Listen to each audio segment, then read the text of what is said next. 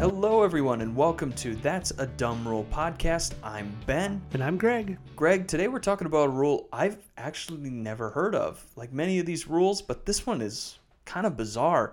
Let's talk about the unsigned scorecard rule in golf. Where is it defined? How is it defined? In the golf rulebook, Rule 33B sub 2 says during the round, the player should keep track of his or her scores for each hole. When the round has ended, the player must certify the hole scores on the scorecard and promptly return it to the committee, after which the player must not change the scorecard. If the player breaches any of these requirements, the player is disqualified. Wow, this is a really strict rule to be coming off, Yeah. rounding, coming down the 18th hole, you're figuring out your scorecard. This is insane, but let's just redefine it for those that might need the extra help. Yep. So basically what it means is when you are golfing, you need to keep track of your score. And at the end of the round, you have to sign your scorecard certifying that it is correct.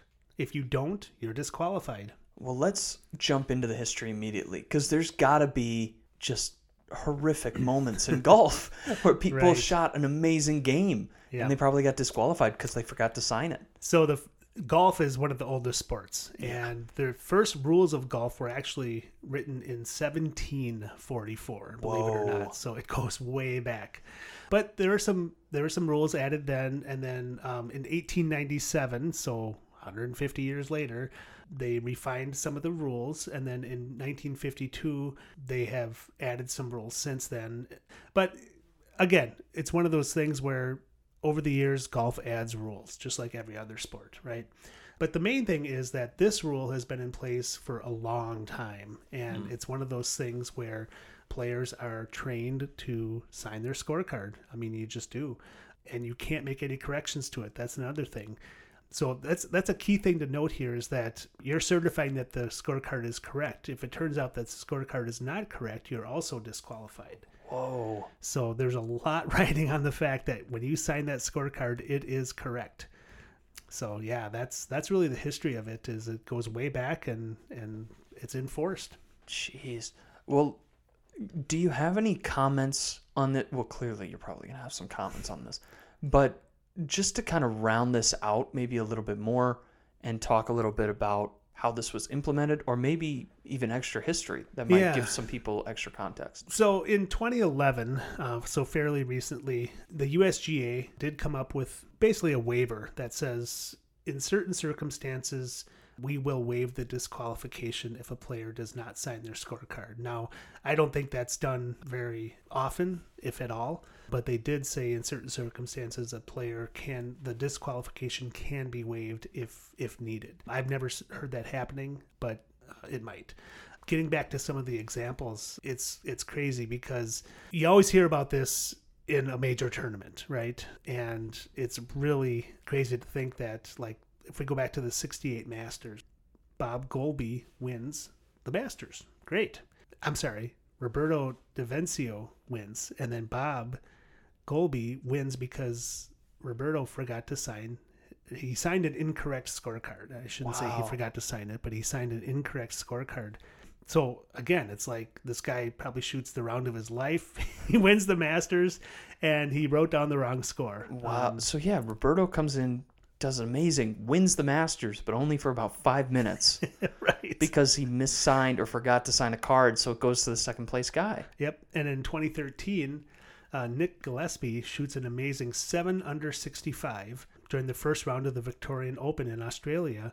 But guess what? He was disqualified for failing to sign his scorecard. Wow. So there's other cruel examples. The 1957 U.S. Women's Open, Jackie Pung shot a 298 to top the field, but even though she signed her scorecard, she listed a 5 for a hole she had completed in 6 strokes. So again, that's a case where she signed it, but it was incorrect.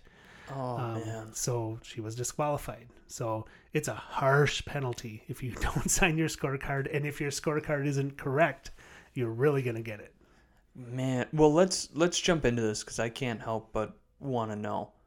Good rule, bad rule, dumb rule. This has to be the dumbest rule in any sport ever. I mean, come on. Especially in these major tournaments, you have millions of people watching. You have people standing. God. I mean, somebody keep track of his score, and that's it. It's like, it has to be the dumbest thing. I get the whole, they want to preserve the history of golf and all that kind of stuff, but come on. I mean, you can't, if you forget to sign your scorecard or you write down a 5 instead of a 4 or whatever, I mean, seriously, I think it's the dumbest rule ever. I feel like I have watched far too much golf with my grandpa and family members to believe that the players are the ones keeping the most accurate score. No. There are thousands of cameras spread around that place. There are countless reporters and people following them from hole to hole. They're the person that's got to be on top of it. Like, no, there is literally a board at the 18th hole that keeps track of what their score is. They should just walk to the 18th hole and copy what somebody else should have done. They should. But the thing is, there's somebody doing that already. I don't get it. I just don't get it. This is dumb. This is a really dumb one. And I can't wait for the day that this is gone, because there are really talented players that lost matches, lost moments in history. Yes. Because lost a lot of money. Because they forgot to sign their scorecard. I don't know. This does not help golf. No. In the world of just talking about just sports in general, golf is not as popular as some of the other sports that we get to talk about. At least watching and being with young people, what does the future of golf look like? And we don't really know. And not to jump to a big point, but this is one of those rules that if this happened today, can you imagine the hit golf would take in reputation? Yes. Where you're not awarding your best players the awards that they deserve, that they worked for on live TV in front of everyone. And because of one little thing, you just wipe that away and give it to somebody else. Yeah. I think that this is one of those rules that it's a ticking time bomb before golf really regrets having it. I totally agree. Agree. Well, any parting thoughts before we head out? No, I think that's it. Feel a bit lighter after venting there? Yes, thank you. All right. Well, thank you guys so much for listening. If you want to get in contact with the show or listen to past podcasts, visit our website at that'sadumbRule.com. Otherwise, tune in next time for another dumb rule.